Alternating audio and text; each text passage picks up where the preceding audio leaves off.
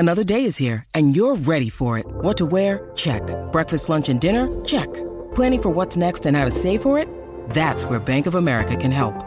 For your financial to-dos, Bank of America has experts ready to help get you closer to your goals. Get started at one of our local financial centers or 24/7 in our mobile banking app. Find a location near you at bankofamerica.com/talktous. What would you like the power to do?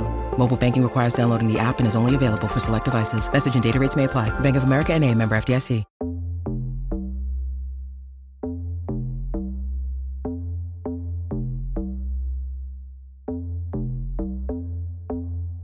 Welcome to the Wrap Up Podcast with Jake Fortinsky.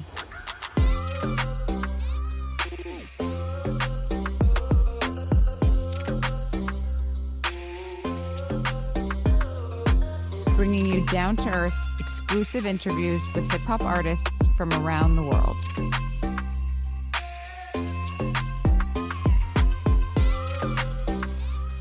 This is the Wrap Up Podcast. I'm your host, Jake Fortinsky, and I am joined by such an incredible guest today in Trev Rich. Trev Rich comes straight out of Denver. He is the artist coming out of Denver right now. In the last couple years, he's been really coming on.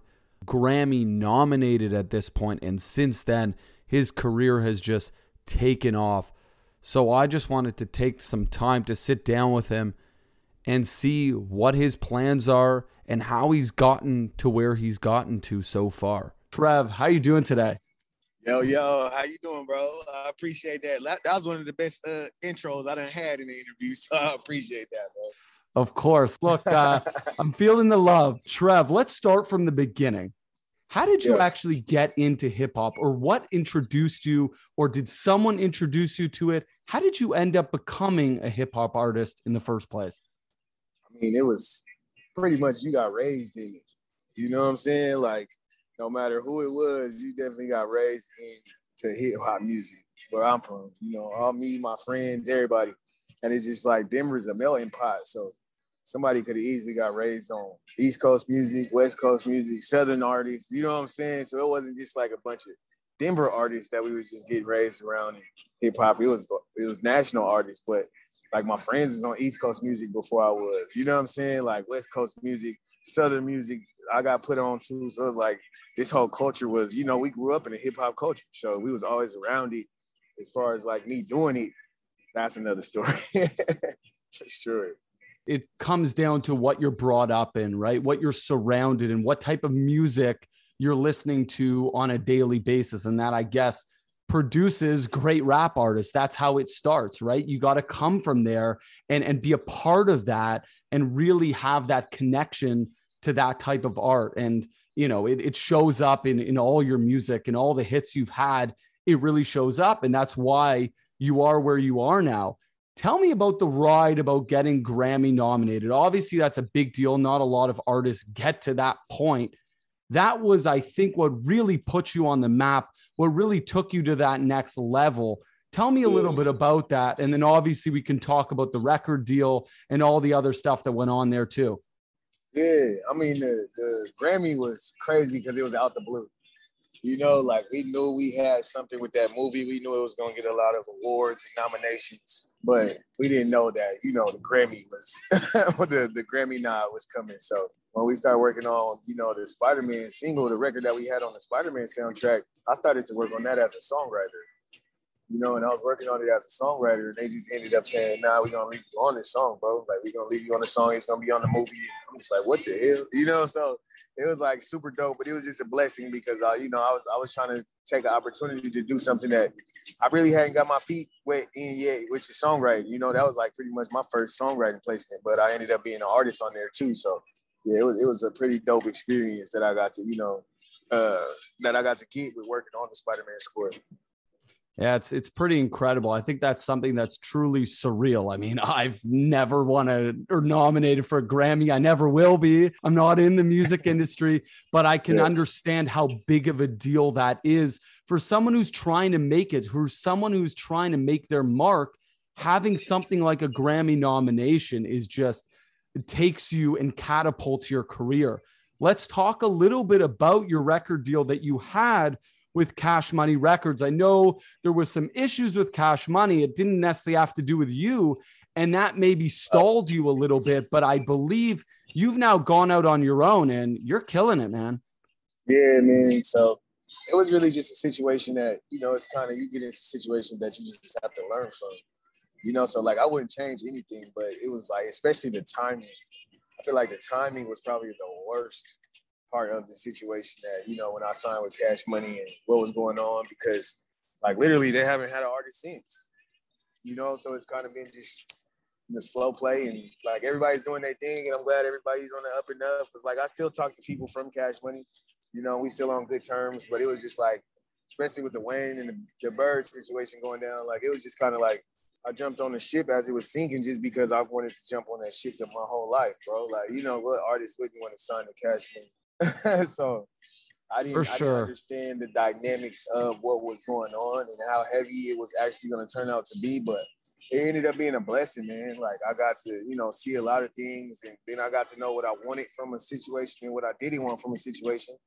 And I got to end up being back on my own, which is what I kind of wanted from the beginning. And that just taught me that, you know, I could do it myself. I didn't need all of that shit to do it. Yeah, let's talk a little bit about that, because when we look at it, at least me, obviously I'm just a huge rap hip hop artist fan. That's what I am. And for me, what I've seen it with so many artists that are trying to make it, particularly in hip hop, is that to get to the top, a lot of times you think you have to go through a record label.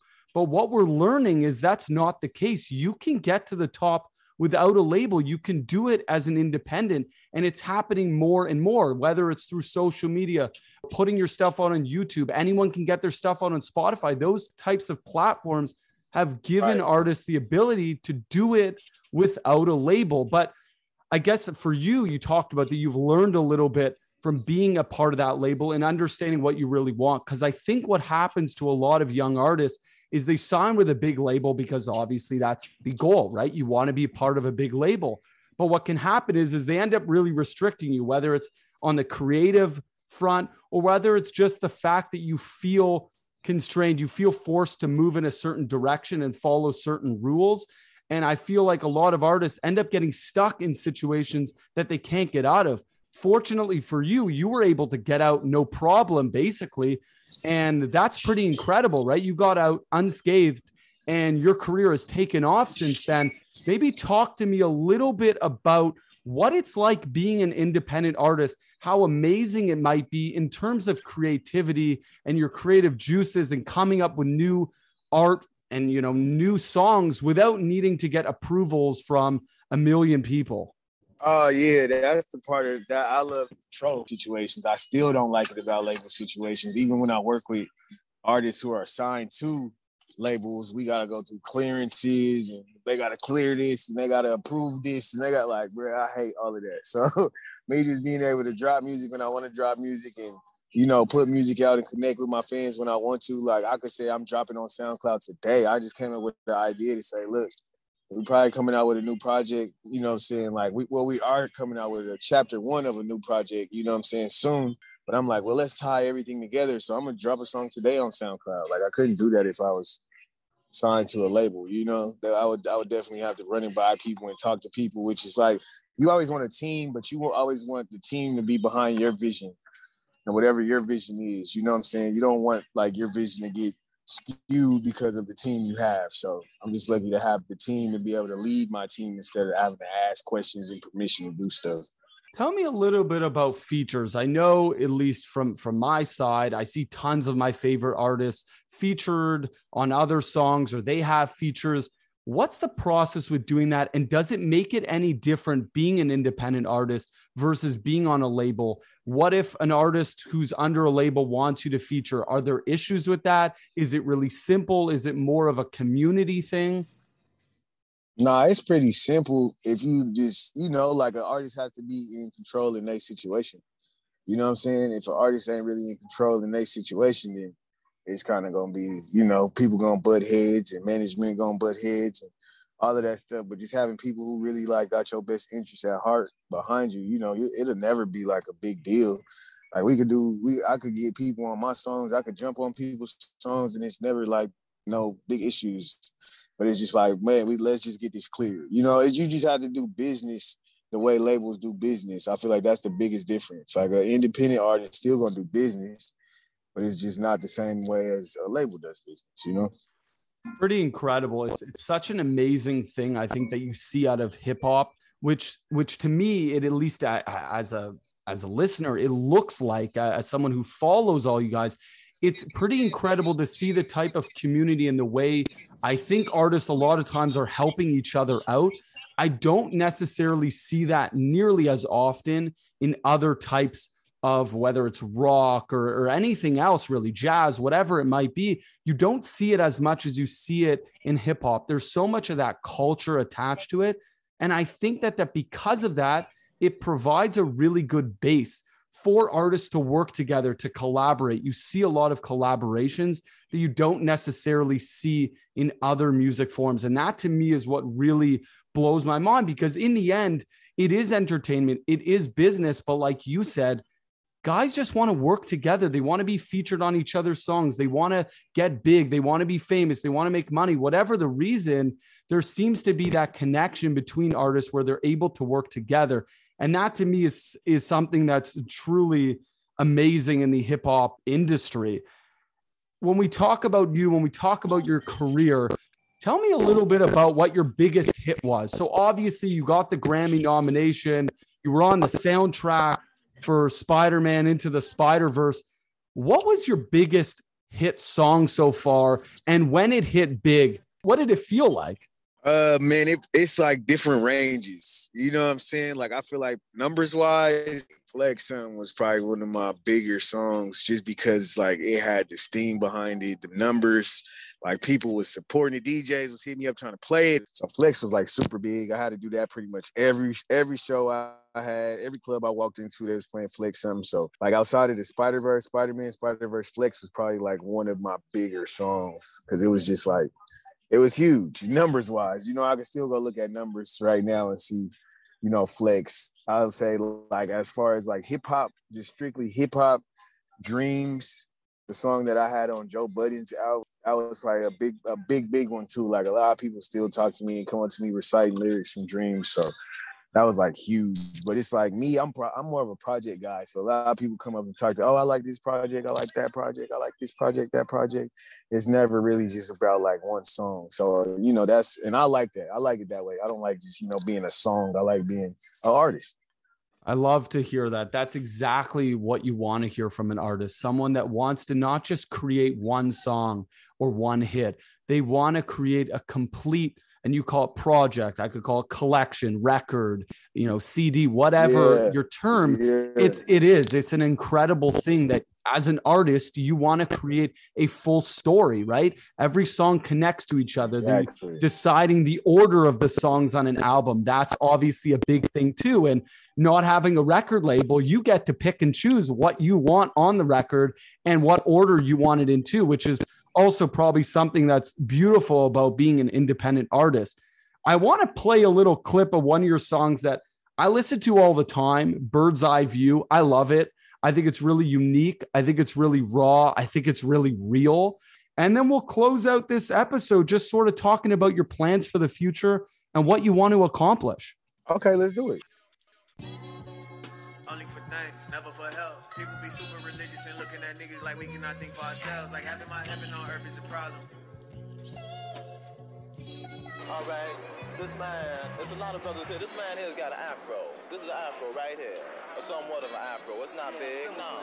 But they want us to wear skin head. What they call it, high and tight. High and tight. It's not my culture. Am I right around? Talking to God, he's talking to self. Only for thanks, never for help. People be super religious and looking at niggas like we cannot think for ourselves. Like having my heaven on earth is a problem. And living in hell is living regardless. Why even try to get rid of these problems if I gotta die just to get out the bottom? I know some Christians and Muslims and witches and wizards. I know they heart versus they title, so I couldn't treat any one of them different. I'm learning more from sitting with shrooms and sitting in pews. Granny, I'm sorry, I'm switching my views. The light in the dark, I need them together, can't split them in twos. I'm living my truth.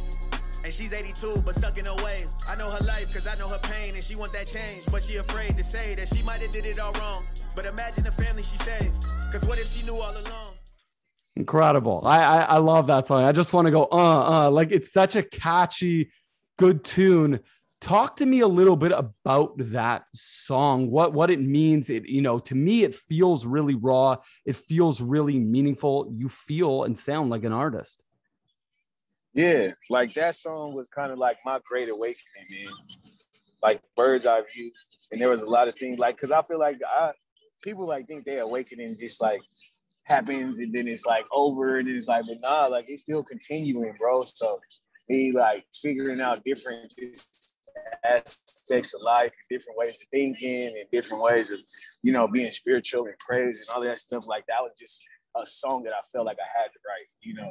And when I kind of like got into my whole bag of writing the song, it just flowed so effortlessly of me writing the song. The song was probably finished in like 20 minutes, 25 minutes. And I think I did that song the same day I did Gandhi. So it was really like, that session was like one of the most epic sessions that I've had just because those two songs came out of it. And it was like, you know, like we knew we had something as a project after we finished those two songs. And we started really building the project around those. But Bird's Eye View and, you know, Gandhi and Built, they always get like neck for everybody. It's like their favorite songs on the project. Out the Dark, like, I just wanted to create something timeless. I didn't want to make anything for now, you know, something that maybe like a kid who's like a fan of hip hop may not understand right now, but in 10 years, they could go back and listen to it and be like, bro, he was talking crazy like 10 years ago about this type of stuff, you know? So that's like just a project that I wanted to, you know, give out with Out the Dark. And I feel like we accomplished that. It's an unbelievable response. And look, we didn't have this prepped or anything like that. I just thought I'll flip this song on. I didn't even know the story about how important this song was to you in terms of how you wrote it, how you prepared it, the actual session of recording. It's pretty incredible that you wrote that in such a short period of time. But I guess as a listener, to me, it struck a chord with me because I just hear it flowing. Like you said, you wrote it so quickly. It just flowed so naturally. Like that is the exact kind of thing. This is the exact reason why I started this show, because I want to talk to artists who really care about the craft and who can say, yeah, I wrote this song in 20 minutes because it just flowed out of me, because that is what I am here to do. That is why I am on this earth. It's to write great music so people like you, Jake, can sit down and do your work at your desk and listen to my music all day and have a great time, you know. And that's a serious song, and yet it still puts me in a good mood. It gets me popping. It gets me going every morning. I listen to this song all the time. So it's pretty amazing to hear that story from you and hear that background that I didn't necessarily know. And I doubt our listeners will know that either. So it's really, really interesting. Trev, I want to close this out by asking about your plans moving forward. What's the goal right now? What's not only the artistic goal, what's your plan in terms of music, but what's also your goal in terms of a career? Do you want to keep doing this? How long? How many more projects you want to do? Where are you at in your headspace right now? I'm right now. I done got comfortable in the unknown, bro. So I don't really know. Like, I don't want to put a time limit on it. I don't want to put I don't want to put any like restrictions on, you know, just my creativity and my life, bro. Like, I've embarked on so many new like paths and seen so much more like space. And I'm in just different spaces in my life. And like this trilogy that I'm working on putting out, you know, the 4-letter word, it's called 4-letter words, but it's like it's a three-part, you know, whatever you want to call it, project, chapters, whatever. But, you know, I feel like authors don't ever stop writing. So it's kind of like I'm just at that point, that's where I'm creating stories. And it's like if I ever get to the point where I feel like mentally I can't create a story, or, you know, I'm just not in the mood to create a story, then I'll say I'm done. But I don't think anybody's ever done. You know, it's just feeding my fan base, feeding my family. That's it. That's really what I'm on right now. Who knows what the next level or what level it's going to be like, but I feel like it's going to be a dope one, and we just pushing towards that right now. That's what we want to hear, Trev. That's what I want to hear. Just keep pumping the music out. Keep feeding us. That's exactly what I want to hear. It sounds like you got a lot of big stuff coming. Now, you may not have a specific plan in terms of how long your career goes, and hopefully it goes for a really long time. Obviously, I love listening to your music. I think that you're an artist that is just starting. You still have lots to go. You got a lot of great stuff. So anyone listening, check out Trev Rich, because not only does he have great stuff, it sounds like he's got a lot of good stuff in the pipeline. So Trev, I want to thank you so much for joining the Wrap Up podcast. Again, if you want to check us out on social media, we're at the Wrap Up or Wrap Up podcast. Trev, thank you so much for jumping on, and have a good day. All right. Thank you, bro.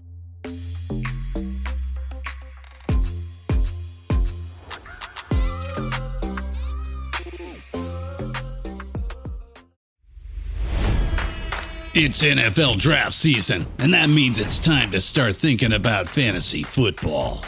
FantasyPoints.com features industry-leading experts and prognosticators using proprietary hand-charted data to help you score more fantasy points. FantasyPoints.com is the place to go for whatever kind of fantasy football you play. Whether you play fantasy football, daily fantasy sports, or do a little bit of everything, Fantasy Points has the meticulously researched content to guide you to victory.